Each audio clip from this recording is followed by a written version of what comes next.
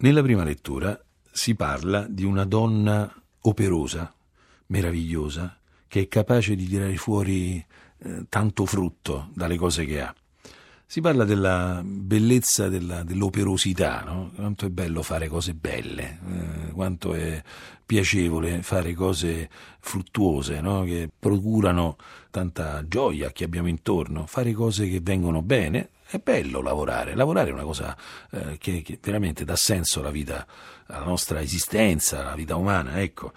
E nel Vangelo si parla di qualcuno che è chiamato a lavorare. È la celeberrima parabola dei talenti, e c'è qualcuno a cui viene affidato un lavoro. E ci sarà qualcuno che entra in questo lavoro e va benissimo, e ha un frutto grande, e ha un riscontro meraviglioso. E c'è qualcuno che invece non ci entra nel lavoro.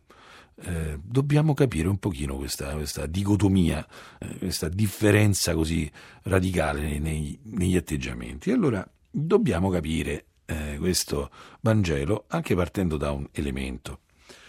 C'è la storia di un uomo che parte per un viaggio e consegna i suoi beni.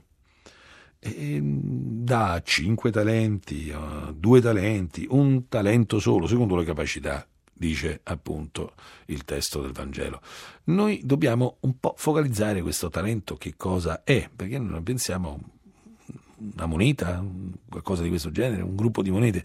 Ecco, forse non sarà indifferente ricordare, basta andare in una qualunque Bibbia con un pochino di tabelle alla fine e scopriremo qual è l'ordine dei valori. Ai tempi di Gesù un talento corrisponde a 33 chili d'oro, una quantità di denaro enorme. Cioè, se noi andiamo a vedere quanto può stare l'oro oggi, non sappiamo come fosse valutato allora. Il punto è che parliamo di una vera fortuna. Infatti questo padrone ha dato i suoi beni, ha dato il suo patrimonio, e c'è qualcuno che riceve 5 talenti e si lancia nell'avventura di usarli.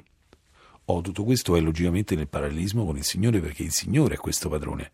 E infatti Lui non ci dà cose piccole, il Signore non dà cose così, senza senso, cose secondarie. Il Signore ci affida dei doni immensi nella vita, ci affida la sua grazia, che è senza limiti, ci affida cose che parlano della sua eternità, ci affida i suoi sacramenti, che sono giganti nelle misure rispetto alla nostra vita di lilipuziani.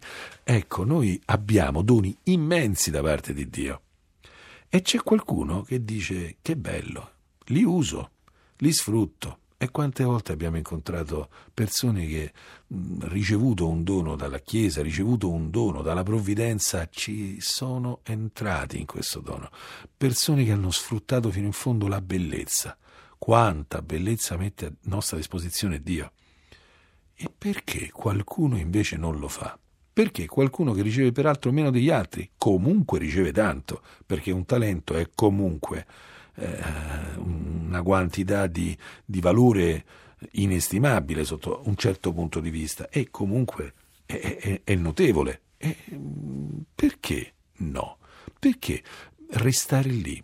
Ecco, dobbiamo entrare nella psicologia di questo servo che parla con il padrone quando il padrone gli chiede conto di questa sua inattività, e dice: so che sei un uomo duro, che mieti dove non hai seminato e raccogli dove non hai sparso. Ho avuto paura e sono andato a nascondere il tuo talento sottoterra.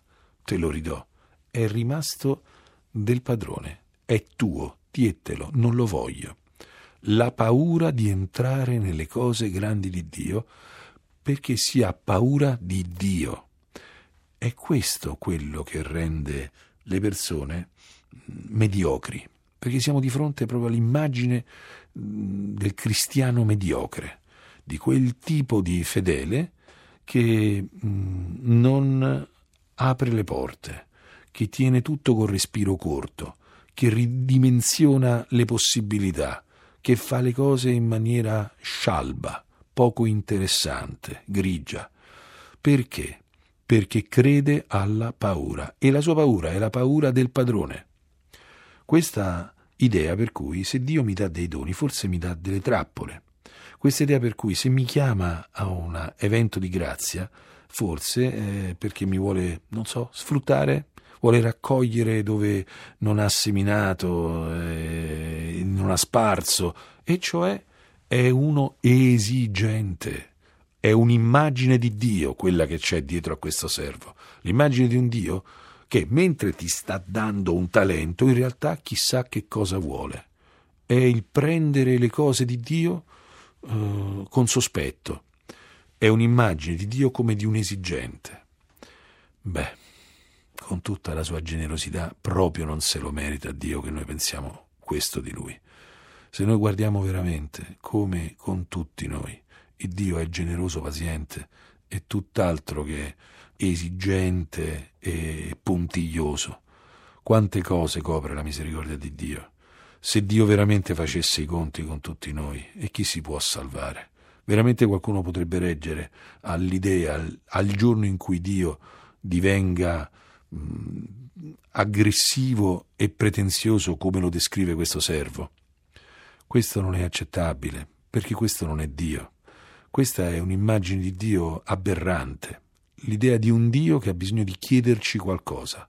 Dio a noi qualcosa. E che ci chiede? E che gli possiamo dare noi a Dio? Dio, quando ci dà qualcosa, è solamente per darci ancora di più.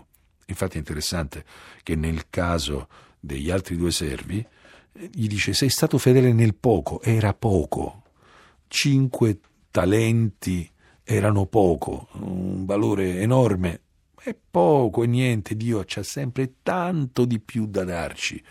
Se Dio ci offre qualcosa è solamente per generosità. Qui bisogna veramente, in questa domenica, entrare nella verità del Padre Celeste, quella che si vede nel Signore Gesù Cristo, il quale è gratitudine pura.